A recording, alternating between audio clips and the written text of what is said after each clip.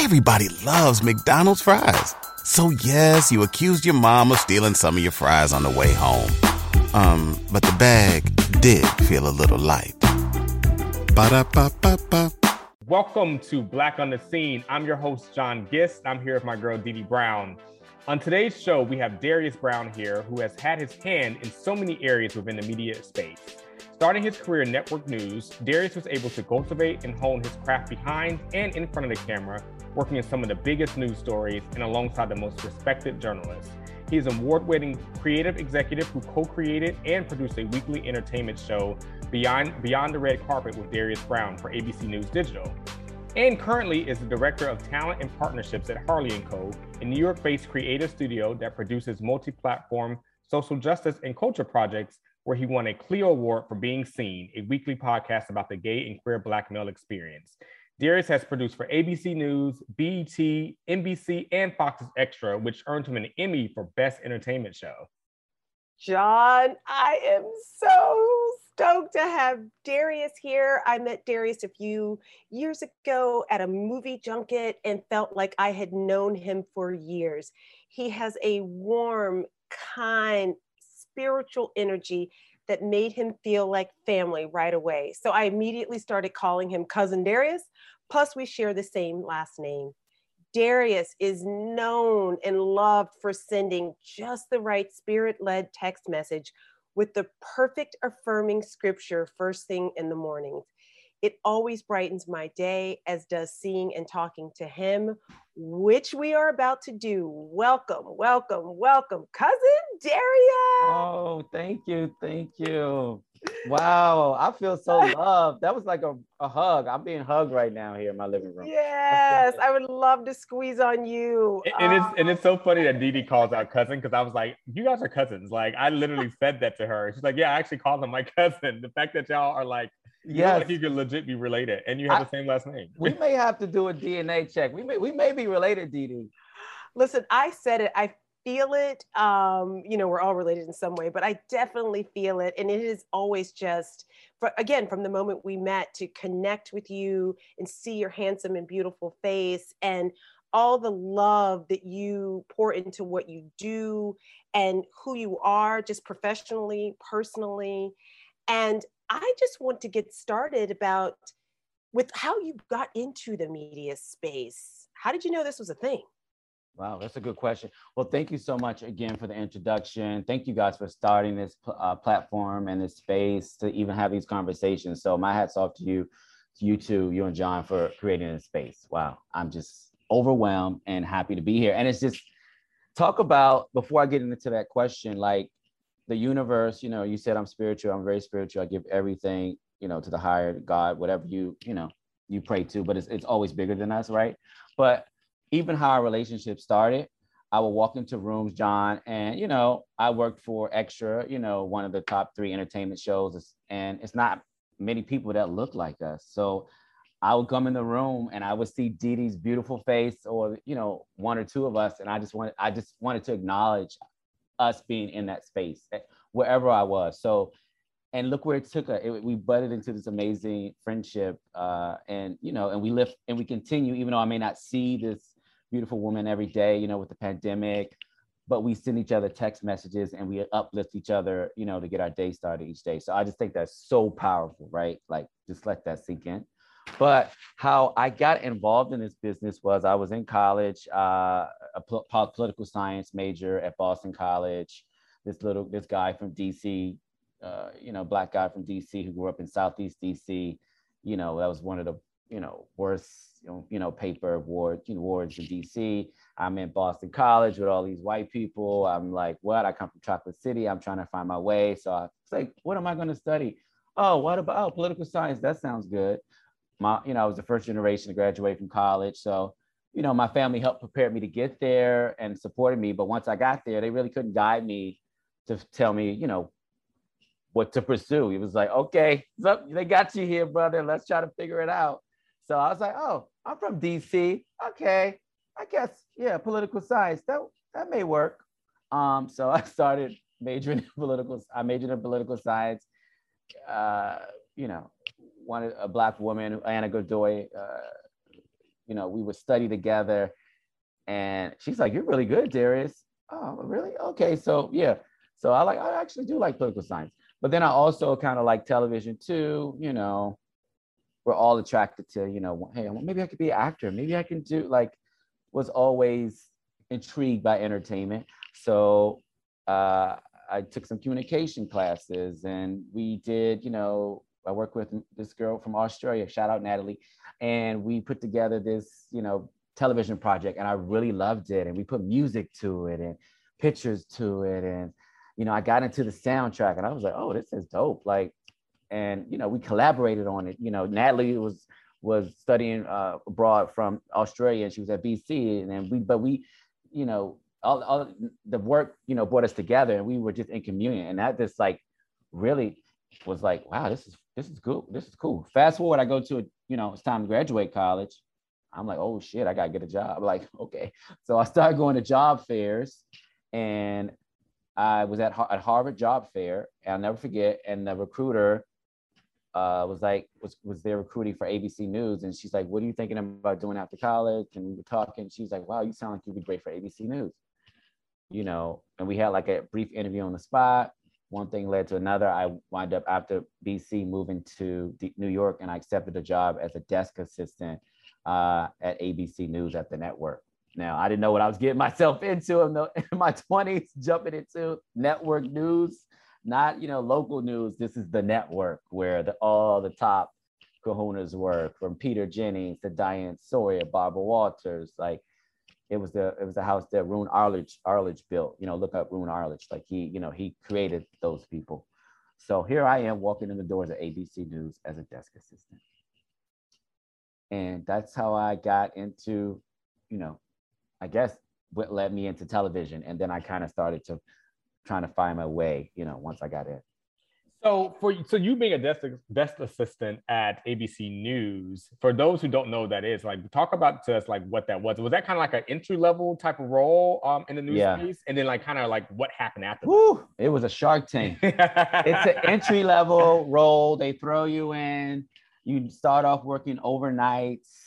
They give you the worst shift, and you got to pretty much essentially prove yourself, to get promoted, because there are 10 of you, and you guys are all vying for spots on the Good Morning Americas, the 2020s, a spot on the desk. So it was really, really competitive, and cutthroat. It was that could be a show. It was like Survivor before Survivor. And thank God for this sister again, who was a recruiter. She went to Spelman, Nisa, who helped me kind of navigate the waters of this place, and so I could survive and thrive. So I was a desk assistant. I worked my way overnight to the head desk assistant, working during the day, to creating the schedules for the other desk assistants. So that was huge. And I would sit behind Peter Jennings every night on the news. You would see my head. I would be behind him, working on the computer. My mom would tune in and be like, "Oh, I saw you tonight." It was a big, huge thing in my family, because they were like, "Oh, we see Darius on the news." I'm just in the background of the news. But hey, they were so excited that I was sitting behind Peter Jennings, for the World News, every night. And then I was in the war room doing that. It was the Iraqi war, September 11th. I covered that. But I still wasn't necessarily really happy. It just felt very toxic, to be honest. The work environment, I didn't like the energy of, the cutthroat energy. I didn't like how that felt physically. Even though, I worked my way up, and I became an off-air reporter for them. They would send me out, for World News, and I would go out and interview, the subjects. You would, they would use my interview questions. They would, see you on the news, but they would send me out, and that was pretty huge, because I was the New York desk bureau's off-air reporter. So I could work for World News, I could work for GMA. So I was kind of doing really well. I didn't even know I was doing really well, right? That was kind of funny as well too. So I started to break through, but I was not really happy. And I left the desk, and I made this big, huge pivot, which you're not supposed to do. I left the desk, and I went to this other department that was kind of frowned upon. They were like, that was like career suit. Like, why would you make that choice to go there next, at the network when you were at the desk? That's not, but I did it because I wanted it off. Like I wanted out of, they were going to offer me to be an assignment editor, but they asked me about it. And I said, no, I never knew that assignment editors made six figures. But I think that was... If you went on a road trip and you didn't stop for a Big Mac or drop a crispy fry between the car seats or use your McDonald's bag as a placemat, then that wasn't a road trip. It was just a really long drive. Ba-da-ba-ba-ba. At participating McDonald's. Protection too, because I was in my 20s. Like New York, making six figures in your 20s, like I probably would have crashed and burned, So I turned that down and I went to another department. I won't say it because I don't believe, I don't want to put another department down, but I went to the department, it was frowned upon. But that led me to, I met a colleague and we both were frustrated at work. So we created a digital show, a digital entertainment show. Because she had these publicist contacts and she was like, Darius, I think you're good with interviewing people. Let's, and she was bold and just didn't give a shit. Like she pushed the envelope because she worked at ABC Digital. So she was like, let's do it. And I'll just put the videos up. And if they don't say anything, let's just keep going. So that's what we did. And I wound up getting like the exclusive sit down with Drake right when he signed with Lil Wayne's company. I sat down with him at the Club Avenue in New York. It was like the hottest club. And we had a sit down interview. I interviewed Usher. I interviewed Lady Gaga. And it just took off. And before you know it, the publicist will call and ask at ABC News, can we want to interview with Darius Brown. So what? We're at the network and my friend is like, who's the co-creator of the show, is like, Darius, they're calling, I'm getting emails for huge artists to interview with you. And we created something we didn't even know we were creating. And that's what gave me like my foray into entertainment, because I had this reel that, from all these interviews that we did. And, I started forming relationships. People knew my name. And now she is the head of the lead showbiz producers for Reuters Entertainment now. And, and then I, went and did my thing in entertainment. So my, the moral of the story is if you see something and it's not there, then create it, and build it and they will come. I think that lends itself to being entrepreneurial in a way that maybe isn't just starting a bit. You're starting where you are within the company where you are, but you were side hustling before side hustling was really sort of in the zeitgeist.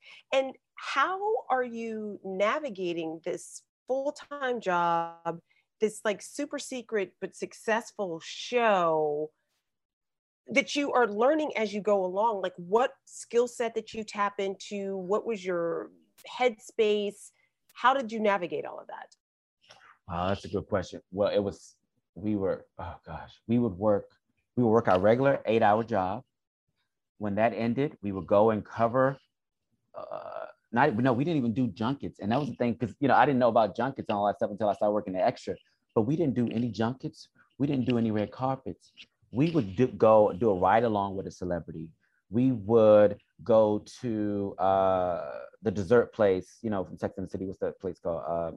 With the banana pudding, and do interviews at that bakery. We would do really real sit down interviews with celebrities. So we would go and do that, come back to the office, write and edit the video to go up on the site that day. And then we created a database of links, the YBF, shout out to them. They would post a lot of my stuff, MTV online, like it would get traction, TV Guide. And we had like a database of emails, and we would blast the interviews out that night.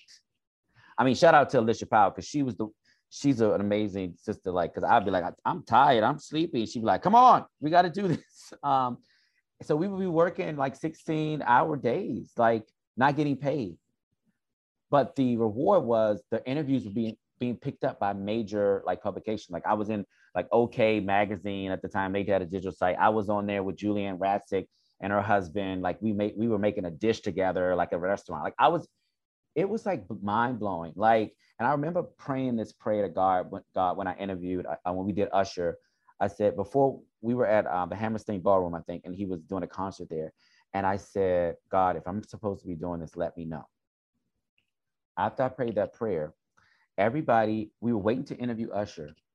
The publicist said, Darius, oh my God, we've run out of time. You know, she was like, how? And I was like, oh, she was like, but I think I figured it out. How about you do a walk and talk interview with Usher, and you can just ask him a couple of questions, and you know that way you'll get what you need. Is that sufficient? I said, yeah, sure. I can just ask 2 or 3 questions, and yeah, I said, okay. That walk and talk turned into a full interview that we went up to his dressing room and continued the conversation because Usher didn't stop talking. So I had this bingo. I had this exclusive interview with Usher now that I'm backstage at his concert, asking him about, I think Obama was running for president then, like asking him about that. And I mean, I interviewed Kim Kardashian. I got in trouble for, asking her about the sex tape. And we never aired it. We honored that. I'm giving you guys something exclusive. But the way I asked the question, it was very, professional. And I think I asked it along the lines of how to, protect kids about with sexting and stuff like that. With, advice would you give? It was very thoughtful questions. And she answered the question. But then when we had to change the angle, she was like, how dare you? I just answered it because the way she said you kind of disarmed me. And you asked it in a polite way. And I didn't want to be impolite. Kim is very nice. And, and then she was like, but, I'd never answered that question. I had a freaking, and I could have said, I work at ABC News, like, you answered it, then therefore you're gonna have to deal with our, lawyers. But, to protect that relationship, I said, Kim, I won't. So those type of moments, I guess that propelled us because we saw that we were making an impact, even though the company wasn't necessarily acknowledging us and didn't realize what they had. We still didn't let that deter us, even though we set up with meetings with the digital executive, explaining to him what he had. And, unfortunately, they don't see the value in us sometimes, until somebody else does or till you do it yourself.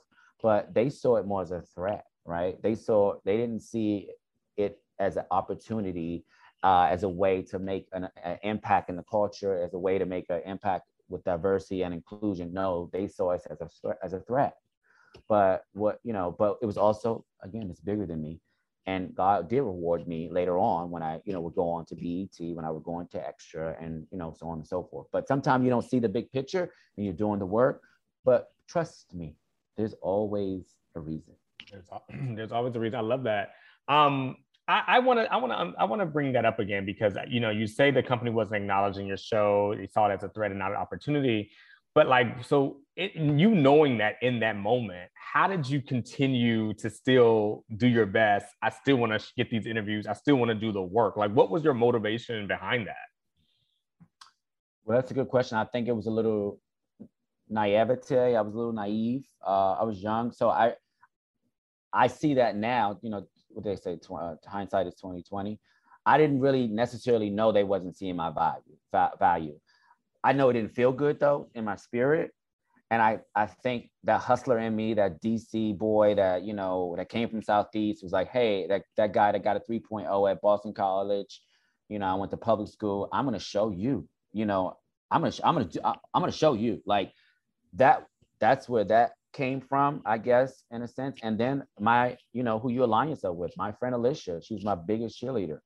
And she would say, Darius, you're so talented. Like these people want to talk to you. Like, you're amazing. Like, you should be on TV. Like, if she hears this podcast, because you always keep saying, why aren't you on TV, right? Like that, but anyway, so that kept me going. And then, the interviews that I was getting, like, I just, I was like, wow, I felt like we were, and and again, I wasn't doing this because I wanted to be famous. I wasn't doing this because I wanted people to know who I was. I was doing it because I enjoyed talking to these people and showing the humanity in these celebrities. Like, I didn't care that they were a celebrity. That's why I would ask anything that I wanted to ask, in a respectful way, and we would have fun, but I just really enjoyed the craft of it. And when I did the digital show, it would scare me when people would know who I was back then, because I didn't think anybody was watching. I think I was in a parking garage once and this man was like, thanks for clicking, man. I'm like, what? And I'm like, you know who I am? Like, or I would be out and people would think they know who I was. And so that kind of like freaked me out. Like, But yeah, like I thought we were really making our mark, and I would see, in real time, it on the YBF. I will never forget my colleague, my white colleague. She was awesome. She was like, "Oh my God, you're in the YBF, Darius."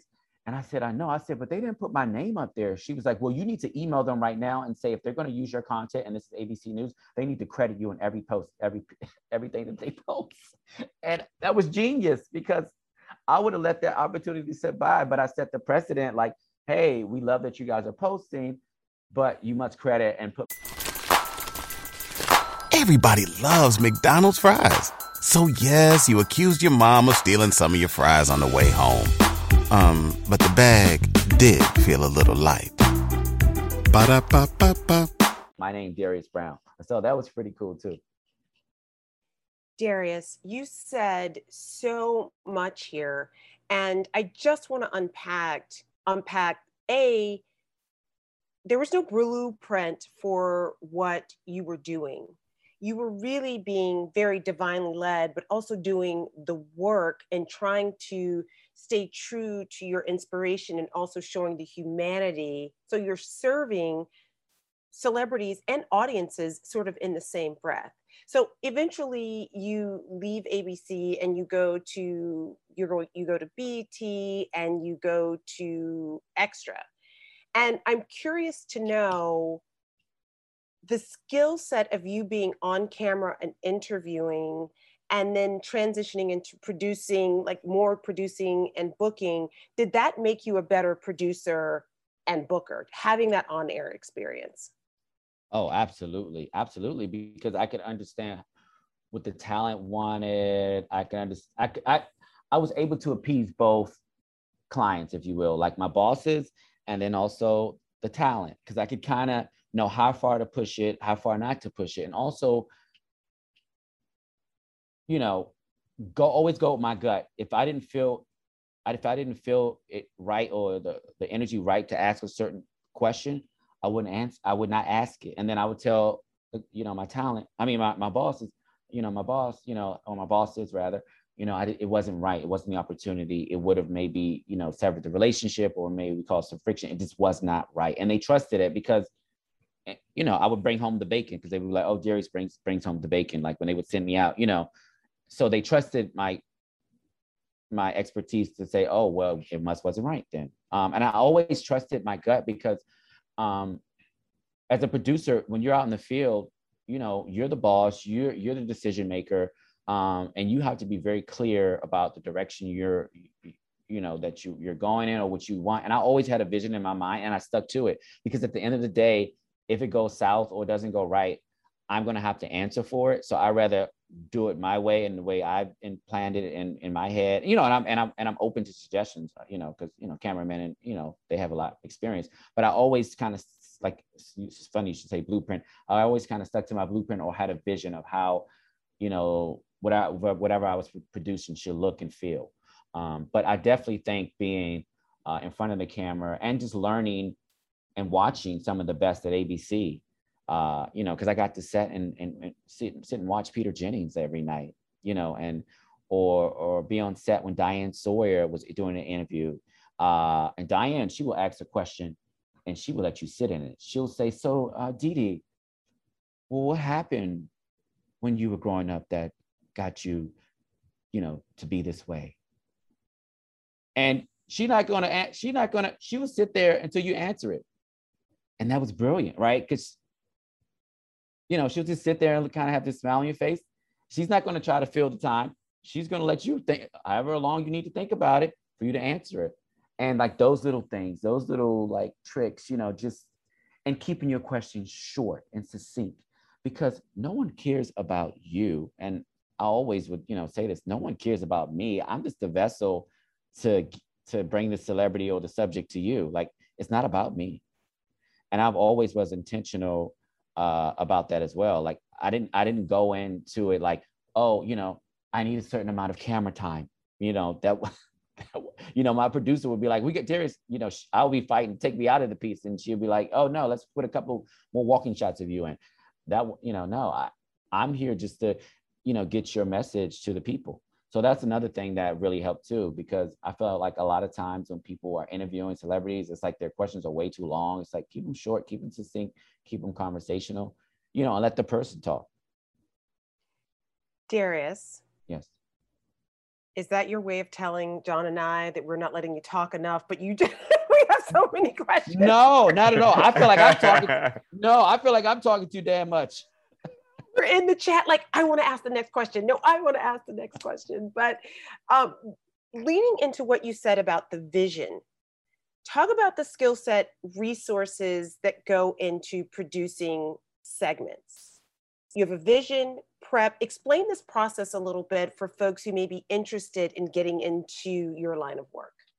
John and I truly hope that you are enjoying this episode of Black on the Scene, but we're interrupting this episode just to ask a quick favor. Please take a moment to hit the subscribe button, plus leave us a rating after the show. And now back to the episode. Enjoy.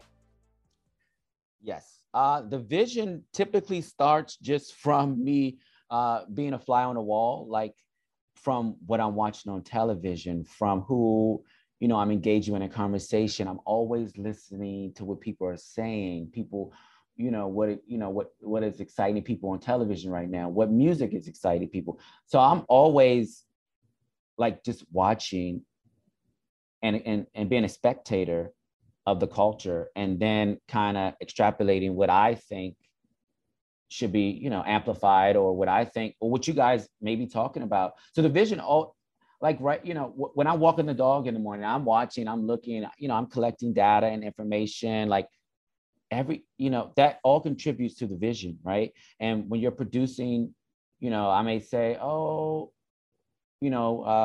instance, and it goes into about relationships too. And, one time I produced, when I was at Extra, I produced an interview, exclusive interview. I think, Didi, I told you about this, with Khloe Kardashian. So that started because I was in New York. A casting friend of mine was in New York from LA, and she said, "Darius, come to dinner. I'm producing this event. I want to see you." I'm tired. It's after work. I go see her, and I see another friend there, and I know he's friends with the Kardashians. I know that he will be good on air. And I instantly had a vision. I'm going to ask him, "Hey, do you want to interview your friend Khloe? You guys can just have fun. You can maybe ask one question about her relationship, but other than that, it'll be a fun interview, and it'll be great for you. It'll be great for her." And that's how I sold that vision. And then I'm out in LA producing the interview. Doing, George Floyd. I'm at Extra. I see everybody's talking about race. I go to my bosses and I say, "Hey, let's get the people of color on staff. I'm the producer. Let's get the two, Chesley, shout out to Chesley, Chris and Nate Burleson, who's now going to be on CBS this morning. That's huge news, right? He's taking over for Anthony. But I said, let's get them together. Let's get us together. Let's film a Zoom of us talking about what's going on in America right now. And we're Black people. Like that would make Extra look really great. Let's do that." And they're like, "Oh, we love it, Darius." And we filmed the whole, talk about, America and George Floyd. And so that was a vision. It's just, and it's just making, basically, being a producer is making shit happen to figure out how you're going to make it happen. Like, and it's funny. My partner, he's always like, "Wow, man, you always like in my house, I love to decorate." And I'm like, "Oh, I had a vision of like, when you come in my foyer, it's going to be gold, and I want this and I want that." And then in like 4 weeks, I executed it. And he's always like, "Everything you think about, you're able to execute." Like I like, it's a challenge for me to figure out, okay, how am I going to execute it? Who do I need to talk to make it work? I need to call my friend Marilyn, who's an amazing interior decorator, who doesn't know she's amazing, but I know she could put my wallpaper up. Like, how can I? And I want to find the best wallpaper. So how do I find that? Like, it's all of those things. Also, it's all about details. It's all about being on an ABC News assignment desk, having to answer the phone, after the second ring. And, ABC gave me that foundation to always dot the I's and cross the T's. Like, when you're, so producing is just making it happen and you know, reading magazines to see what people are talking about, like the guy who makes the purse, was it Teflon purses? You know him? So I saw everybody wearing those purses.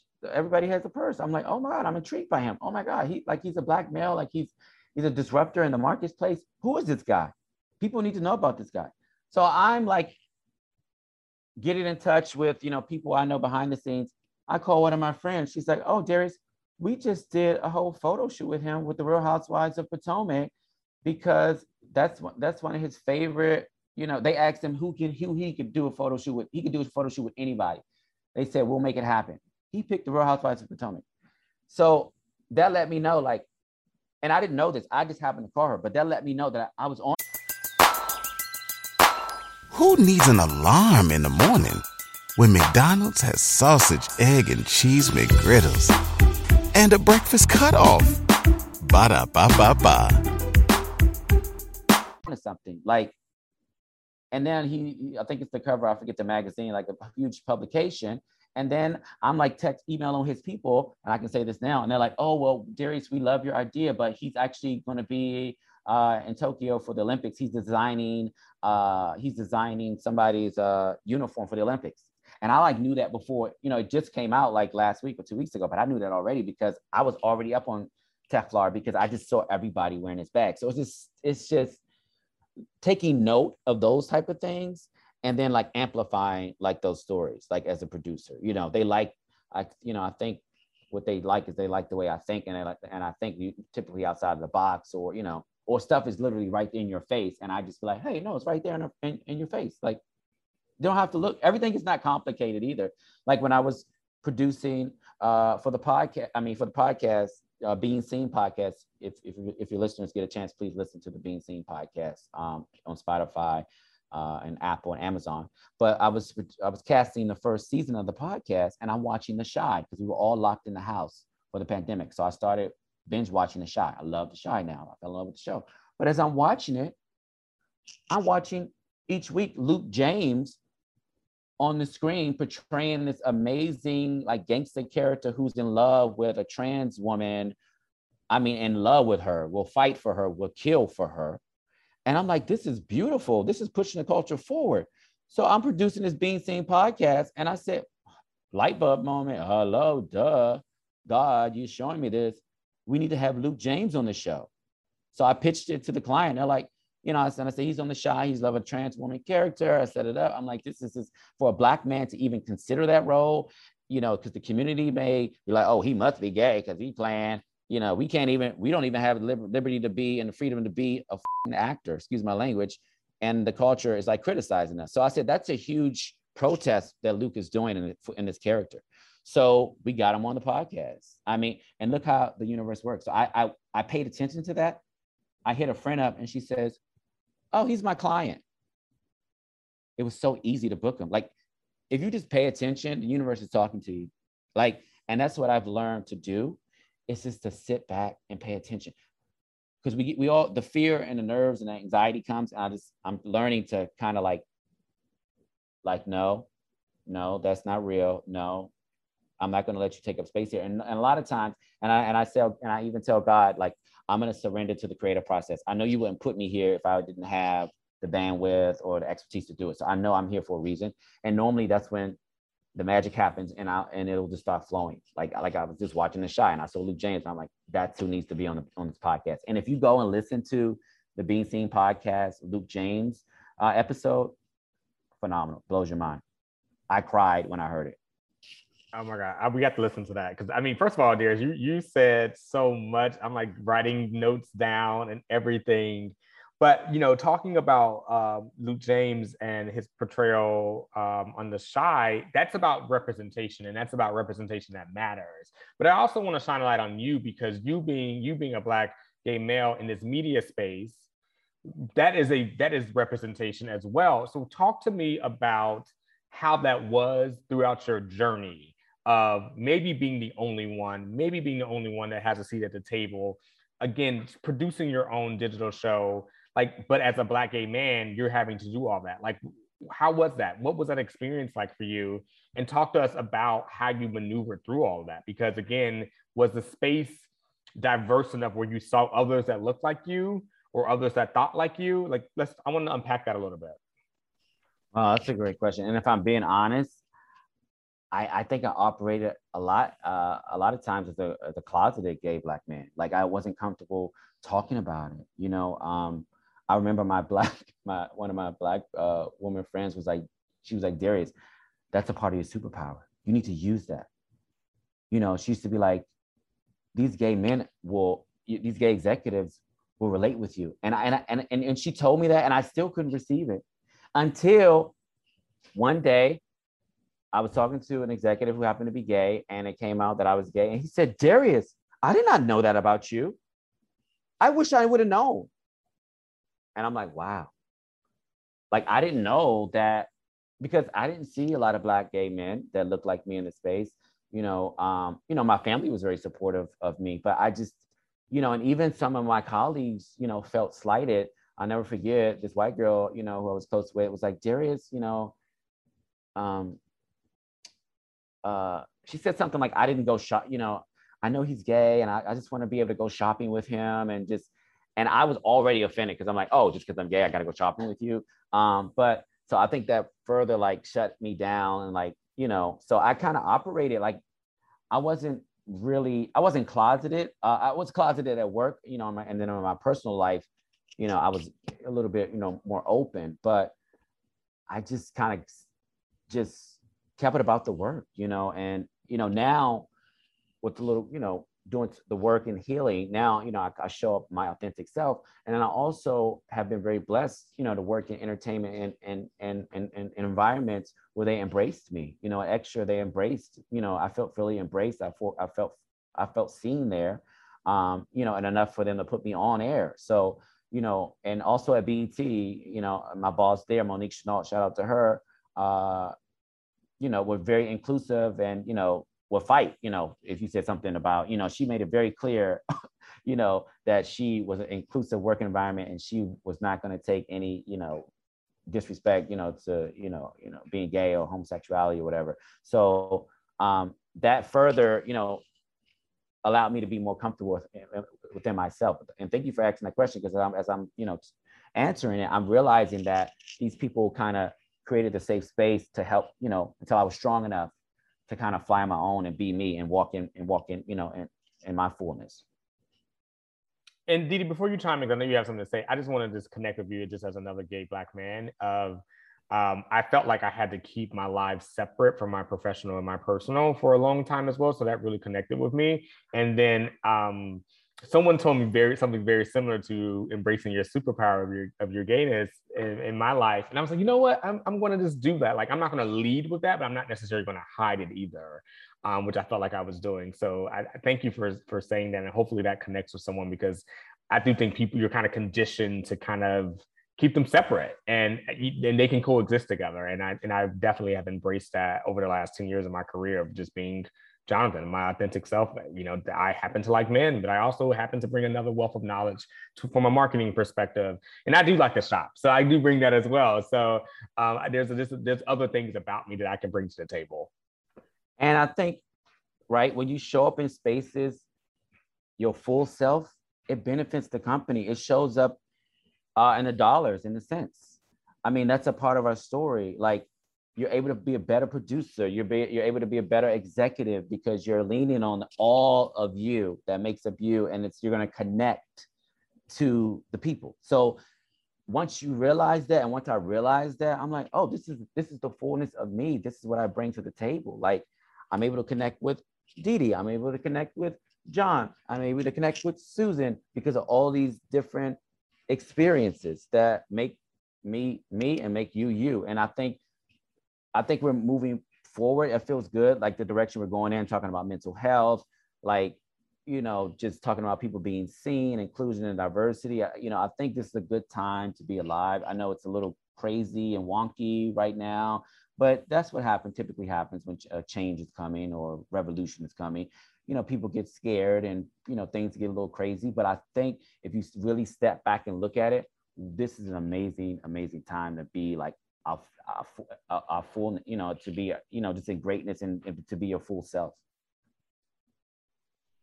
Well, you mentioned, Darius, a couple moments back about healing and self-care. And we know that this business takes a lot of us personally, professionally. It's not a 9-to-5 job, not to mention all the things, that everyone's coping with just, as a person in the world trying to heal from past traumas, navigate relationships, expand and grow. Talk to us about how you got to this point of healing, how you continue to heal, and maybe what some of your self-care practices are that have gotten you to this, like, really like loving and a place where you can show up authentically, heart forward, and as yourself.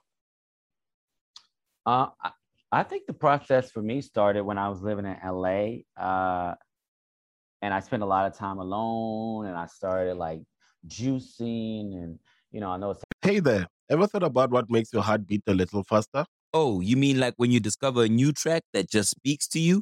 Yeah, or finding a movie that you can't stop thinking about? Well, get ready to feel that excitement all over again, because Amazon Prime is here to take your entertainment and shopping experience to the next level. Absolutely. Prime isn't just about getting your packages quicker. It's about diving into a world of endless possibilities, from the latest releases to exclusive content you won't find anywhere else. And don't even get me started on the music. Prime offers concert specials that will transport you right to the front row. It's like being at the hottest gigs without leaving your living room.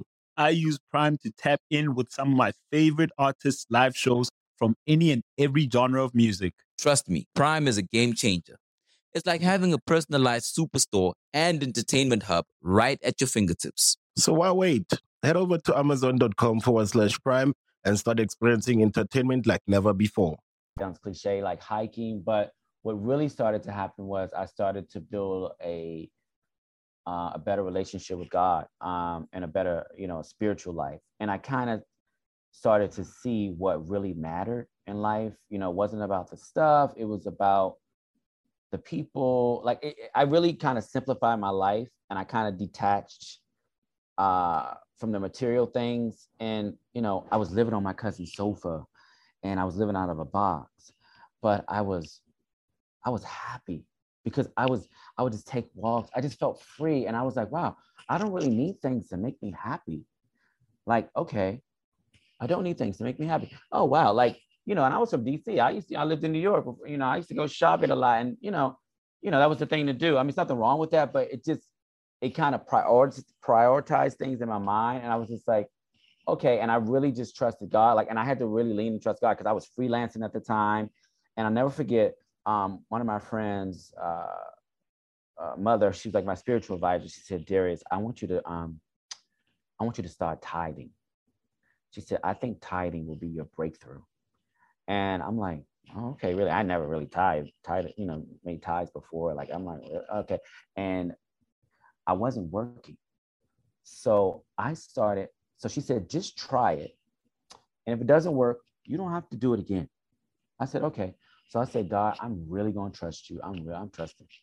I would tithe my unemployment check, 10% of my unemployment check. I lied to you not. It changed my life. When I started tithing, extra call, I wrote down the salary I want on a paper. I got the salary I wanted. I started freelancing more. I bought my own condo.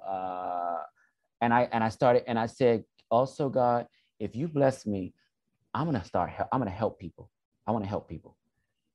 And I made a conscious decision of helping friends, of, if anybody reached out looking for a job, I would, make sure extra hire people of color, make sure extra hire this person, and that really made me feel good. And I would really, I'm telling you guys now, I really never talked about it publicly. Maybe, never really told people, but I made a conscious decision to I'm going to help people. As many people as I can help, I'm going to help. And I just started seeing the way God was blessing me. So the self-care is just I know it's just being a more compassionate person, taking time for you. I love to travel. I love to just walk. Like over the pandemic, I walked 1 month, I walked 96 miles. I would just walk along the river, like enjoying nature, just doing simple things. Like everything doesn't have to be so extra, being, conscious of, getting off of Instagram, because I just felt like that was just, I always knew I was never a big Instagram person anyway, but just being conscious of what we're being fed, and cut yourself out from certain things, to protect your inner peace, right? Because in this job, you're being hit, at all sides, but also it's a blessing too. And it's, I'm always grateful to be in this role. Like, I don't take it for granted either. So that also helps, just waking up with gratitude every morning, despite like I may be under deadline for a project, but thank God I have a project, but, and I know it's going to work out, but thanking the universe or whatever you pray to, for this opportunity. So I don't take that for granted either. But it's been a process for me to get to the healing, and this project that I'm doing now with this creative agency is a part of the healing. Now I'm able to do advocacy work and kind of merge the entertainment with, with social justice. So that really feels good that I've been, kind of led to this point, and I'm still in it, and I'm able still to feel good about the work that I'm doing, because I started to say, oh, why am I doing this? Like, what, it's something, it has to be more to this. So, and then I was led to this beautiful opportunity with Harley and Co. And, I just being true to thyself, that I mean, that's my advice, and how I keep myself grounded and try to keep my mental health and together, is just taking a beat, acknowledging that it may be challenging, but also acknowledging and being grateful for where you are. So, Cousin Darius, because you're my cousin now. Yes, we're family. You're 100%. Listen, I want to say a few things. Didi, I'm now the crier of the show, because I was crying earlier. What? Darius, I was literally tearing up as you were talking. I can listen to you seriously talk for hours. So I do think you need to be in front of some microphone talking constantly, because you are such a light of perspective and such a light of honesty. And I think people need to see this and hear that. So that's my thing. I'm so touched by you. I want to be your friend. So we're gonna be in a group text now with Didi, and we're all gonna hang out. Yes, Didi. And I'll be in Atlanta. At the end of the month. Oh, great! Even better. Didi, it's happening. But Darius, thank you so much for joining. We have to unfortunately wrap, but I do want to close with our last question, and that is, Black on the Scene is Didi and I's passion project, Didi and I's love letter to Black entertainment. And, it's been such a beautiful journey with my friend to be on this, because, we never realized, but we've had a podcast with each other unofficially for the last 6 years of our friendship, where we were just talking about these type of conversations. So we really wanted to be intentional about putting it out there in the world, and it being our true love letter to the space that we're so engulfed in, and that we so love, which is Black entertainment. And I want to give you the opportunity to talk about your love letter. What is your love letter to this Black media space, to this Black entertainment space? What does that for you? I was thinking about this question. My letter to Black entertainment is, I was, thank you, Felicia Rashad. Thank you, Bill Cosby, for creating a positive, representation of Black people that, you don't realize, like, us watching those shows, like the impact that it had. I mean, despite what's going on right now in the news, but it, a different world, like, it showed us that, hey, we could go to college, that we can have these experiences. I mean, I think, Diane Carroll, when that my grandma used to watch, and I used to, she would tell me to roll over and go to sleep, but I would peek and just see the opulence and the regalness. And also, I grew up in DC, and we created go-go music, Chuck Brown, like just seeing all those influences, and, the Black movies, Darius Love Hall, and that happened on screen, and go through that whole cultural moment in Black film. Like, I grew up with that, like House Party. Thank you. Like, it showed me that I deserved to be in those spaces. Like, I deserved to have those moments. I deserved to have happiness. I deserved it. I deserved it all along. So that is my love letter to Black media, and Oprah, that I used to come home to and watch every day at 4:00, before I started my homework, and she had those difficult conversations, right? So, and to be in the room with her now, sometimes now, or, to have a conversation with a creative director, I'm like, wow, God, like, or, for Gayle King to know my name, or when she sees me, she says, hey, Darius, like, wow, like that's my love letter to Black media and Black film. Like, thank you for telling me I belong, and that's why I'm here. And thank you too for creating this amazing space and platform. Darius, you got me and Didi crying again, and we are just all the emotions. I don't have any tissue to wipe my face, but Didi does. Darius, truly, truly, truly, thank you so much for joining us. Thank you so much for bringing your energy to this conversation. I mean, this was so beautiful, so emotional, so touching, so honest, so raw. And we appreciate you for joining us for Black in the Scene. Thank you so much to our audience and our viewers for watching and listening to us, guys. We will be back again for more. See you next time, and thank you again. Goodbye, everybody. Thank you, Darius. Bye. We love you. We see you. Keep shining. We love you, brother. Oh, thank you. I love you too, cousin. Me too. Yes. You can't have him, but I will share him, but you cannot have my friend. We hope you enjoyed our conversation with Darius Brown in this episode of Black on the Scene. And remember what he said, showing up as your authentic self is and always will be your superpower. When I say Darius said a word, he said more than a word. I love that Darius shared his passion for entertainment, which is his empowering ministry to the world and Black people specifically. The significance of being obedient to the signs from the universe and God that you ask for is really key to actually getting what you asked for. So that's it for this episode of Black on the Scene. Please remember to subscribe, leave us a rating, and follow us on Twitter, Instagram, and Facebook at Black on the Scene, BLK on the SCENE.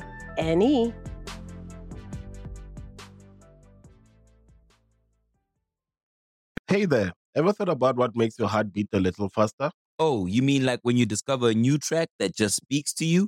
Yeah, or finding a movie that you can't stop thinking about? Well, get ready to feel that excitement all over again, because Amazon Prime is here to take your entertainment and shopping experience to the next level. Absolutely. Prime isn't just about getting your packages quicker. It's about diving into a world of endless possibilities, from the latest releases to exclusive content you won't find anywhere else. And don't even get me started on the music. Prime offers concert specials that will transport you right to the front row. It's like being at the hottest gigs without leaving your living room. I use Prime to tap in with some of my favorite artists' live shows from any and every genre of music. Trust me, Prime is a game changer. It's like having a personalized superstore and entertainment hub right at your fingertips. So why wait? Head over to amazon.com/Prime and start experiencing entertainment like never before.